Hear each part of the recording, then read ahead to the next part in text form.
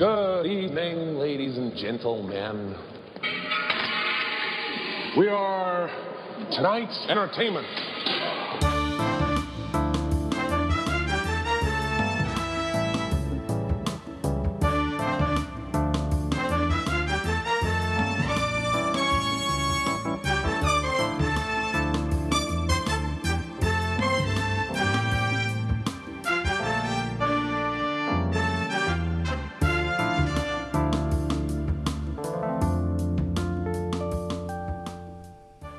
Welcome to the Spin This Podcast 20th episode spectacular.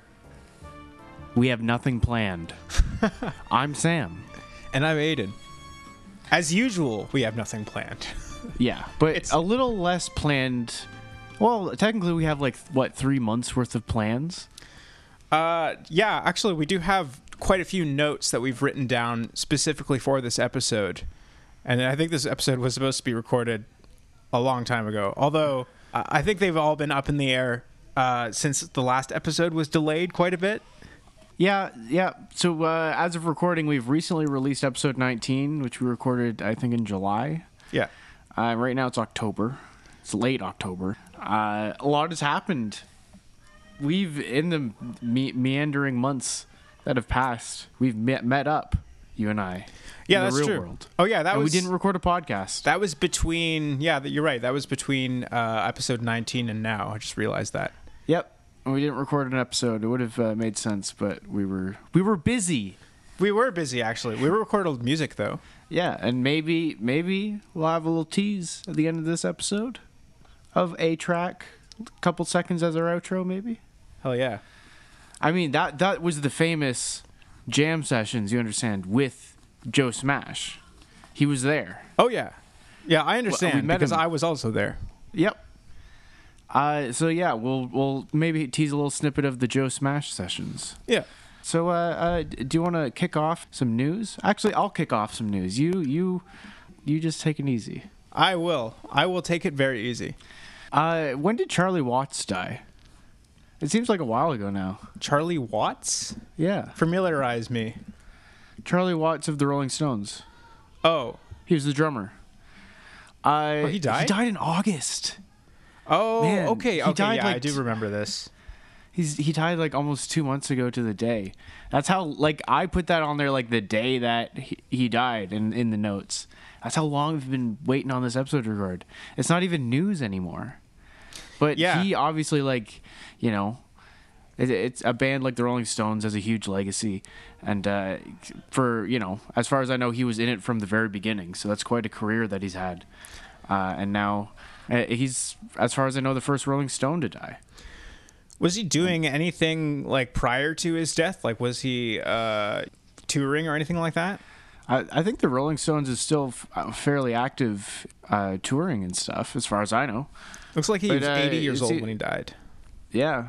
That's not bad. And he's not the Rolling Stone you would have thought that would have died first. No. Which is ironic. Yeah. It just goes to show that doing lots of cocaine will actually prolong your life. Yeah, it's the best medicine, as they say. That and laughter. If it feels good, then it must be good, right? It comes from nature, sort of. Nature's candy. Everything comes from nature, because if it didn't come from nature, it would be unnatural and therefore not exist. Yeah. The natural order of things must allow for the Rolling Stones to live on forever. Yeah. It will fuel them. I'm surprised Keith Richards is still alive. But yeah. Well, now we've seen they've lost their drummer. So, cherish them while they're here. Yeah. Love your beloved Rolling Stone, every single one of them, all the Stones. God bless you, every single one. Who's the guy from the Pogues that's barely alive? I'm not familiar. I was just thinking about other people who have just lost their mind to drugs and stuff like that, and are still somehow still alive. Obviously, Ozzy Osbourne comes to mind. Yeah. Any other good ones? Any good ones? Is it Shane MacGowan from the Pogues? I just remember they did interviews of him before and after he had gone on his typical mid-career drug binge, and then he just sounded like completely unintelligible afterwards. I mean, it gets the best of them. You either die a hero or live long enough to be sustained purely by cocaine. Yep. Or Sharon Osbourne. Yeah. Do you got any news that you want to dive into? Yeah, I don't know, like, how much of this stuff... I basically put a lot of stuff in here that was, like, interesting, like, kind of adjacent news to what we would typically talk about, but I'm not sure how much of it is really actually newsworthy. I watched an interesting documentary the other day. I'm not sure if you would call it a documentary, but it was a video about Taylor Swift re-recording her album. It was her debut album, and I'm going to have to remember. I think it's Fearless. Yeah. Hold on. You're the expert, man. Yeah, I know. I should know this. Yeah, it is Fearless. So I'm vindicated. My memory is vindicated, and usually my memory is shit. So that vindication is necessary. So there's now two versions of Fearless. One is simply called Fearless, and the other called Fearless Taylor's version, which is basically a beat for beat re-recording of the original album. The master rights of the original record are now owned by a holding company, which is owned by Scooter Braun, who I'm not sure if you're familiar with. He was the I've heard parts of it.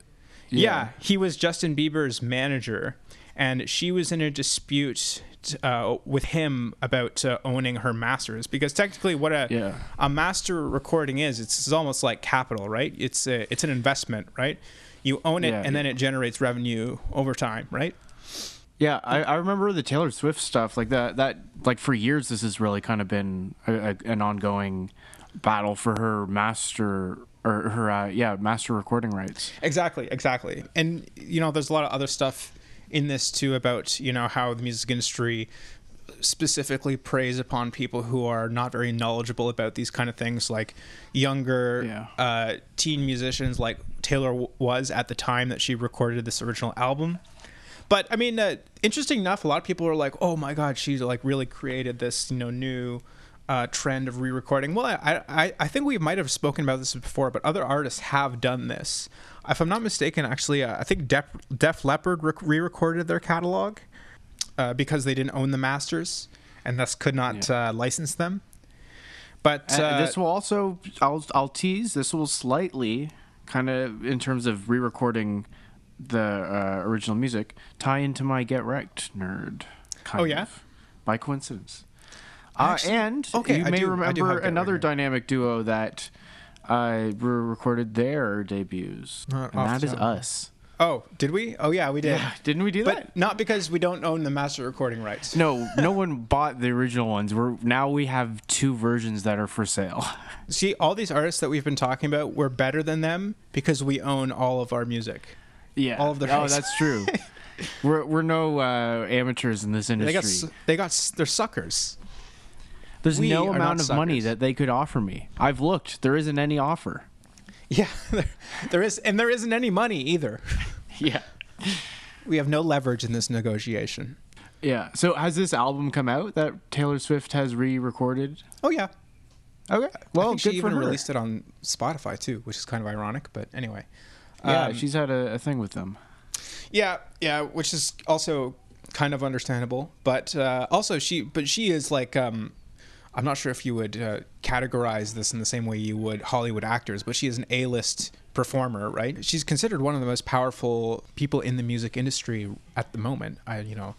Or maybe I'm thinking of Beyonce. I don't know. Beyonce's pretty cool. Yeah, Beyonce is a queen. Beyonce probably has more power than the Queen. And of course, I'm talking about the Queen of England because that distinction has to be made so as to not confuse her with Beyonce. Yeah. There's another article here. This is from Music Business Worldwide. This is a pretty esoteric source of news related to the music industry. Apparently, Warner Music Group has bought the publishing rights for David Bowie's catalog.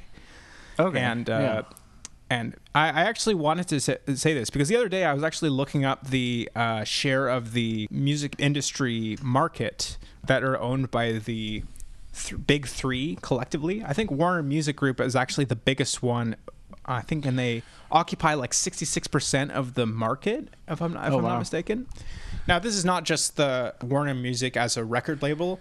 Of course, all of these companies are not just record labels. They're also distributors, and they have a whole bunch of publishing companies attached to them, and a whole bunch Warner of owns a ton of shit. Yeah, and the whole bunch of like subsidiaries is what they're called. Yeah. Not only is my memory failing, the linguistics side of my brain is failing as well. Your linguistics are failing. Yeah, I'm just getting louder too. So what is this? They just make all the David Bowie money now? Is that what it looks is? like it. Yeah. Well, good for Warner. I've not seen their offer for my catalog, but I assume it'll probably be in a similar caliber to the David Bowie costs. So it looks like these are his masters. I'm not for sale. I'm not sure if they comprise actually. I did say publishing, and I might have been wrong about that. I want to distinguish publishing from masters, which are two different categories of rights. It's possible that these are just the masters, it looks like. I'm not sure if this includes the publishing rights, because I would imagine that the publishing is at least co-owned by David Bowie's estate, since he's dead, and therefore he would own any copyrights, or his estate would own the copyrights, I think 70 years after he's dead, if I'm not mistaken. Yeah, that's when public domain kind of kicks in. Yeah, I mean, I guess maybe it just makes sense for the estate to sell its whole catalog. I don't know. It's definitely, you always hear his music in movies and TV and stuff, so there's money to be made. And also, I mean, you get a lot of money from, like, that would be like synchronization royalties. And you also have like mechanical royalties as well from, reproduction and everything like that. Yeah, I mean, I'm assuming that would be pretty lucrative as far as his catalog is concerned. But then I guess, you know what I was wondering? I was thinking back to an older podcast that we did that was about selling catalogs. I know that a lot of them are sold because of the capital gains tax going up. I know that a lot of them were sold with under the auspices that the capital gains tax would be increasing. I believe it was going up to I think it was going up to over 20%. So I'm not sure if like somebody owns publishing rights as an estate, are they also subject to an estate tax as well? I would think so. Although I don't think the estate tax is quite that much. I think it's like 3 to 4% annually or something like that. Yeah, maybe they just got a good deal and they're like, gotta smash it. I think any profit gained is considered capital gains tax, because when you have something and then you profit off of that existing asset, then the difference that you make is capital gains. Whereas I think an estate tax just is basically almost like a wealth tax, almost, sort of. And on that note, I'm just pontificating about some taxes now. Should we go to some Joe Pass, Joe Smash? Hell yeah, brother. So if you want to helm this segment, I will helm this segment. I think you were also supposed to helm the last segment, but I just totally derailed you, and I apologize. Well, I will decide if I would like to forgive you. Oh, you've retracted already. Okay, well then, fuck you too. It would be funny. I just thought it'd be funny if I said not. So we have 4 songs on this list, and I'll be honest with you. I remember one of them. And I'll be honest with you again. 2 of them are by Drake, who I'm canceling. Oh, yeah. Yeah, because not only did he ruin jazz, but in a more serious note, he's a groomer. So I've got to cancel him. I can't do it. I don't care that you were Jimmy on Degrassi anymore, because Degrassi was a show that I watched when I was a kid, and it doesn't hold up that well. I mean, some do, but not with Drake's, grooming. I remember, I think 2 of these songs, I put both of these songs in here because one of them I liked and the other one was horrible. Do you remember either of them? I don't remember which one is which because I never went back to them. Even the one that I thought was good. Maybe I was just was afraid to roll the dice. So it must not have been that much of a Joe Smash if you didn't want to go back to it. So I will talk about the songs that are also on the list where I remember one of them. Because it's the song "That's What I Want" by Lil Nas X. This one is a hard Joe smash. I'm gonna start off with that right off the bat. It's really fucking catchy. It's like Lil Nas X is just fucking nailing all of these songs that he's been doing lately. And music video wise, he's unapologetically Lil Nas X, and I fucking love it. He is so fucking. He's just a really cool dude as well. He's cool. And the song's catchy as hell. Like, it's probably one that's been in our kind of algorithm playlists when we're listening to music. It feels very, like, it's a good catchy pop song. And Lil Nas X is as each release of his is coming out, he just is proving himself each and every time. So I will give that a hard Joe smash. So that which one is this? Is this That's What I Want? Yeah, that's What I Want by Lil Nas X. The other one is Lil Nas X as well. It's called One of Me featuring Elton John. I remember enjoying it, and I thought that the collaboration of Lil Nas X and Elton John was interesting. But I love it. I enjoy some Elton John and Lil Nas X with him. Can't go wrong. I'll give it it's hard to judge something by not remembering it, so it must not have been that much of a Joe smash, but it was an enjoyable tune, so I'll give it a Joe smash. So these two songs are both from Drake's new album, and the first one is called Fair Trade that I wanted to talk about. And it's a decent song. I think it's got a good lyrical refrain. It's about like losing friends, but gaining a greater knowledge of yourself, right? It's about like bettering yourself. It's about like calling out all the negative people from your life. The instrumental is decent. Now, I'm being very charitable because I don't really fuck with Drake that much. Not only for the reasons that have led to his inevitable cancellation, but also just because I find his music to be mostly fairly mediocre. The other song, Too Sexy, is an abomination, and it's just like really difficult to watch, and it's almost like so bad that it's almost art in a way, but still really bad and just like revolting. And it's the music video begins with this like one of those like FBI disclaimers where it's like may cause pregnancy and stuff like that. I mean, like, it's weird that Drake is all about, I need to get in touch with my emotions and like better myself and have like emotional intelligence and stuff like that. But then like do this kind of weird like chauvinistic, I'm the a friggin' gigolo.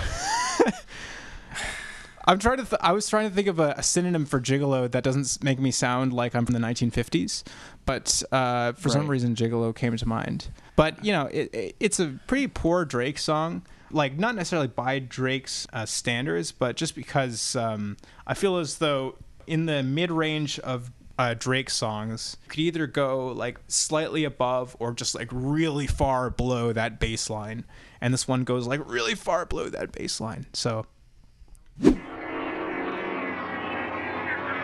attention, cassette listeners. Attention, you have now completed side one. In order to hear side two, please fast forward to the end of the video before turning the tape over. Thank you. So now we've done some Joe Pass and or Joe Smash. Do you want to do some that other segment that we do? Get wrecked, nerd. Get smashed, Joe. Yeah. Get smashed, Joe. Get wrecked, nerd.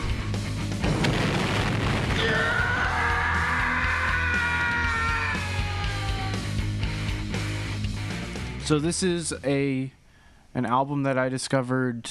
I think I've heard of it before, but I discovered it and listened to it yesterday. It is just it's called Live at the Roundhouse, and it's by Nick Mason's A Saucer Full of Secrets. So Nick Mason is the drummer from Pink Floyd. He's basically the only band member of Pink Floyd to have been there for like 100% of the iterations of Pink Floyd. And similar to how like Roger Waters, he's been going on tour doing The Wall, and he did his Us and Them tour, pulling from different of Pink Floyd's big albums and doing live shows with them. Nick Mason's band is a little more into the roots of Pink Floyd, so it's basically everything pre Dark Side of the Moon. The band's name obviously is taken from the album Saucerful of Secrets, but they've got like a bunch of, and this is like one live album that they have out where they have versions of songs from the first album, a lot of their early singles like See Emily Play and stuff like that, and then like they do a version of Atom Heart Mother. They do a couple songs off of the Metal album, so it's like a good, like, you know, get some good fucking diversified Pink Floyd tracks, but done in this style of Nick Mason's new band Saucerful of Secrets.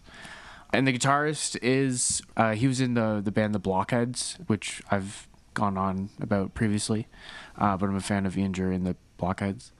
He's not the main guitarist, but he's like the other guy that was in the band, but still it's kind of cool. He's got his cool guitar stylings. So yeah, if you're a fan of Pink Floyd, in particular the earlier stuff, it's a pretty interesting experience to listen to, like, new versions of these songs that, as someone that was obsessed with even the early stuff of Pink Floyd in particular, it's such an awesome experience being able to find these new versions of songs that I know so well. And technically from one of the people that brought it in the first place. So yeah, once again, that is Nick Mason's Saucerful of Secrets, and I will wreck that to you, nerd. And I have been wrecked, and I'll actually listen to that. That sounds interesting. When were the so these are done over, like they're older compositions by Pink Floyd that has done but re-recorded. When were they released? So this is from, I think, 2018. Oh wow, so these are fairly recent. Oh no, actually, this album was released September 2020. Gotcha. And they were doing another tour with presumably maybe another album, but the tour was canceled. Or no, it was postponed due to COVID-19 pandemic. So he's like presently active with this. Well, I do have a Get Wrecked nerd. If I said earlier that I don't have a Get Wrecked nerd, that was a lie. And the past version of me, I hereby condemn him for lying through his teeth. But I did want to recommend an album called Music for Aegon Schiele by the instrumental band Rachels. That's RACHEL''S. They were as I said, instrumental kind of troupe from the United States. They started in the early 90s, and the band like officially kind of ended in the early 2010s. Their, I believe, principal guitarist, if I'm not mistaken, died of cancer. And then after that, they kind of left behind a big kind of catalog. I'm not sure. I think the band is kind of dispersed and they're all doing their individual solo things, or they've all gone into other projects. But yeah, as I said, the band is called Rachel's.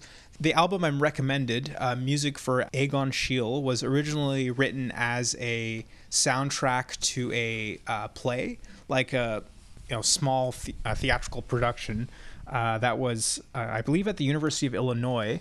Yeah, University of Illinois, and the premiere was in May 1995.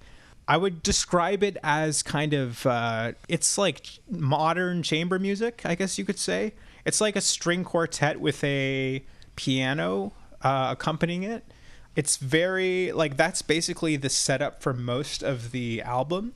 But what they're able to achieve just with that ensemble setup is actually pretty astounding. There are parts that sound like a kind of like late romantic to kind of like early modernist kind of thing they're doing. It's especially reminiscent of kind of like impressionistic era, like Camille Saint-Saëns, like Maurice Ravel. I would say the biggest analog to it was they sound a lot like a Ravel or like a Eric Satie almost a little bit.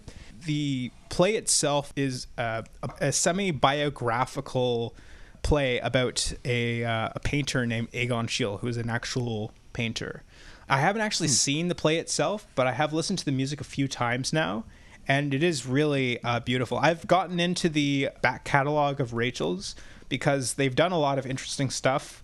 If you've seen, like, there are actually several films where parts of their or tracks from various albums that they've done have been used just as like a soundtrack. Like, there are other albums by Rachel's that I would recommend, but I would say that this one is probably the best introduction, I would say, to their catalog. If you do like this, I would recommend Another one that is a big album by them is called Systems/Layers as well. But Okay. that's only if you're like interested in this kind of music. I will start with the Aegon Shields album. Yeah, it's good. There's a lot of like, you can really tell that it's like theatrical or soundtrack kind of music. It goes through like different moods like very quickly. There's a lot of like parts that almost feel like more of a dance. They're more kind of lively and active. And then there are parts that really kind of slow down as things start to get more dramatic, especially as indicated by the track titles. There's like characters kind of, meet each other, and then they, go through different kind of phases in their life, and then they say goodbye to one another, and the music kind of echoes that very well. I think a lot of the stuff that Rachel's wrote was actually commissioned to be soundtracks for different theatrical productions. So I think System Layers was as well. That's music for Aegon Shield by Rachel's. All right. So, do you got any other things to share, music related? Nah. How about you? We should talk a bit about some of the music that we worked on. Oh, the stuff that we worked on when you were over? Yeah. Hell yeah. We basically, I had a week visit. Not that it was like it lacked strength. A week long, as in 7 days. It was a week. Visit with Aiden in Ottawa, and we recorded a couple tracks. So we're still working on some of them, or well, they're in progress, as in to be worked on. Yeah. But I think we got some fucking proper Joe Smash tracks there. I mean, aside from the fact that the actual Joe Smash is somehow related to this visit. They are good. I mean, his name is basically a synonym for a bomb-ass track.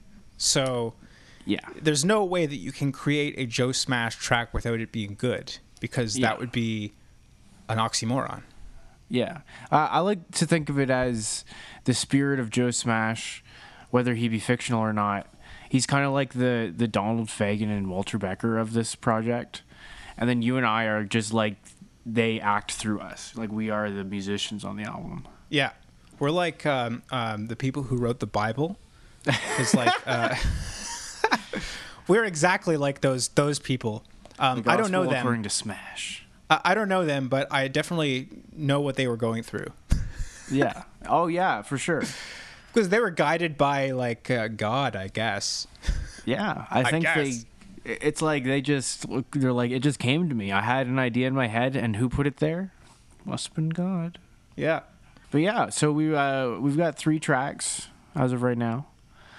I don't think only one of them has a name. Actually, the best one, I think the only one that has a name is Morning Joe, isn't it? Yeah. Yeah. For you and I think it's also the best one, I would say. Yeah, that is the best one, I would say.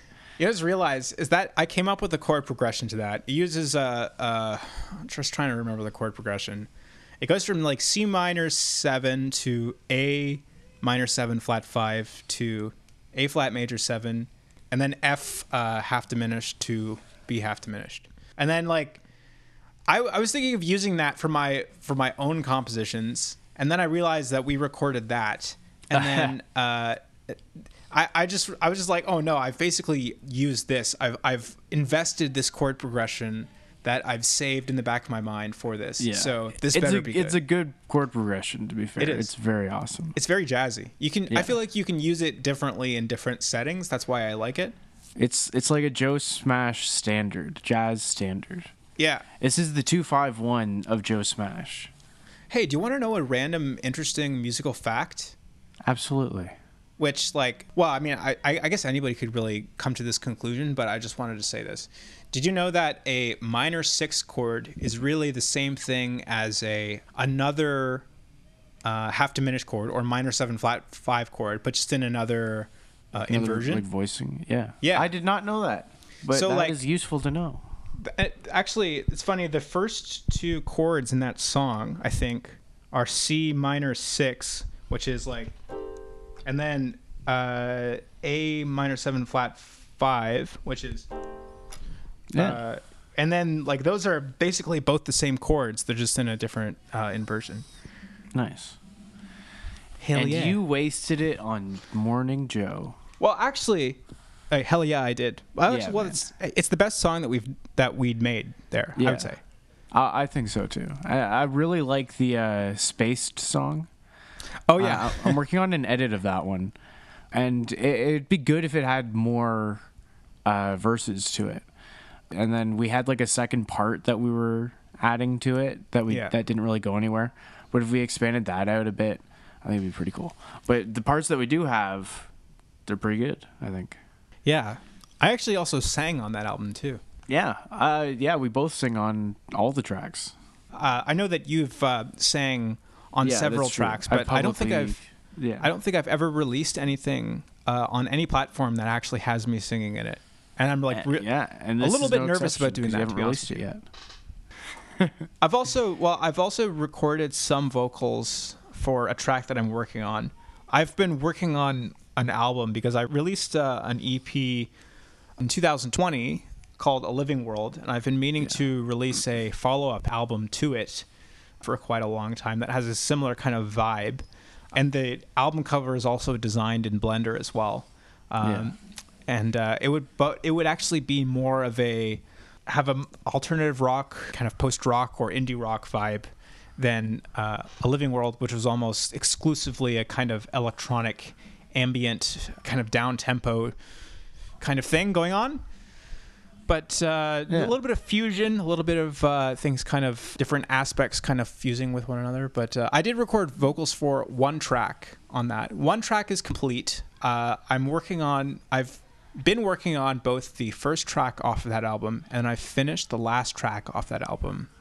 But knowing the pace at which I work and the extent to which I go back and forth between different projects, I don't know if I'll ever finish it. Yeah. Since releasing the Dead Roaches Part 2, I've not really had any music projects on the go. Well, I mean, now we have the Joe Smash session tracks, but those are just more like fiddling here and there, not really contributing much to them at this point. We should like release those in some form. I agree. At some point. I'm not sure what that would look like. I got to open up those projects again. Because I have been working on music just very slowly. That's the only thing. And I don't think I've opened up those projects for a little while. I know that they were among the projects that were successfully migrated over to my hard drive after I reformatted. So I do have them. And I have my kind of mixed versions. Yeah, I'm guessing you have the ones that are missing the east-west libraries, like the strings and whatnot. The one with that kind of, I replaced it with like a synth kind of string-ish thing. It was pretty cool, but it's not the original thing. So I'll probably send you my version of that to get the classic. Yeah, I'm sure there's a way to commit audio on Logic. It's not like we record with it all the time. I'm going to commit audio. Yeah. Well, committing audio is basically like taking like a MIDI track or something like that and making it into an audio track. The audacity. I used to know how to do that on Pro Tools, but there's definitely an equivalent on Logic. But yeah, I think it's like you bounce the actual track itself, and then it creates like a another track with the audio. And then I can send you the audio once I've done that. That'd be awesome. You should do that. Hell yeah. And maybe even by the time this podcast release, we can release Morning Joe. Wait, did we finish that song? We didn't finish it, eh? That's I was gonna record a little solo-y thing in the outro on the Joe Smash guitar, but other than that, like I have a version that's pretty much like good to go. Thank you for listening to this podcast. A podcast that we're going to talk about the music things and everything that's musical and spinning all around, and then that's how the thing spins and it spins out. I've been Sam Dow. And I'm Aiden. And you will spin again. Hell yeah, brother. The way you stoop so low with my coffee, my cup of joe. Pack your bags, collect your shit, get off the pot.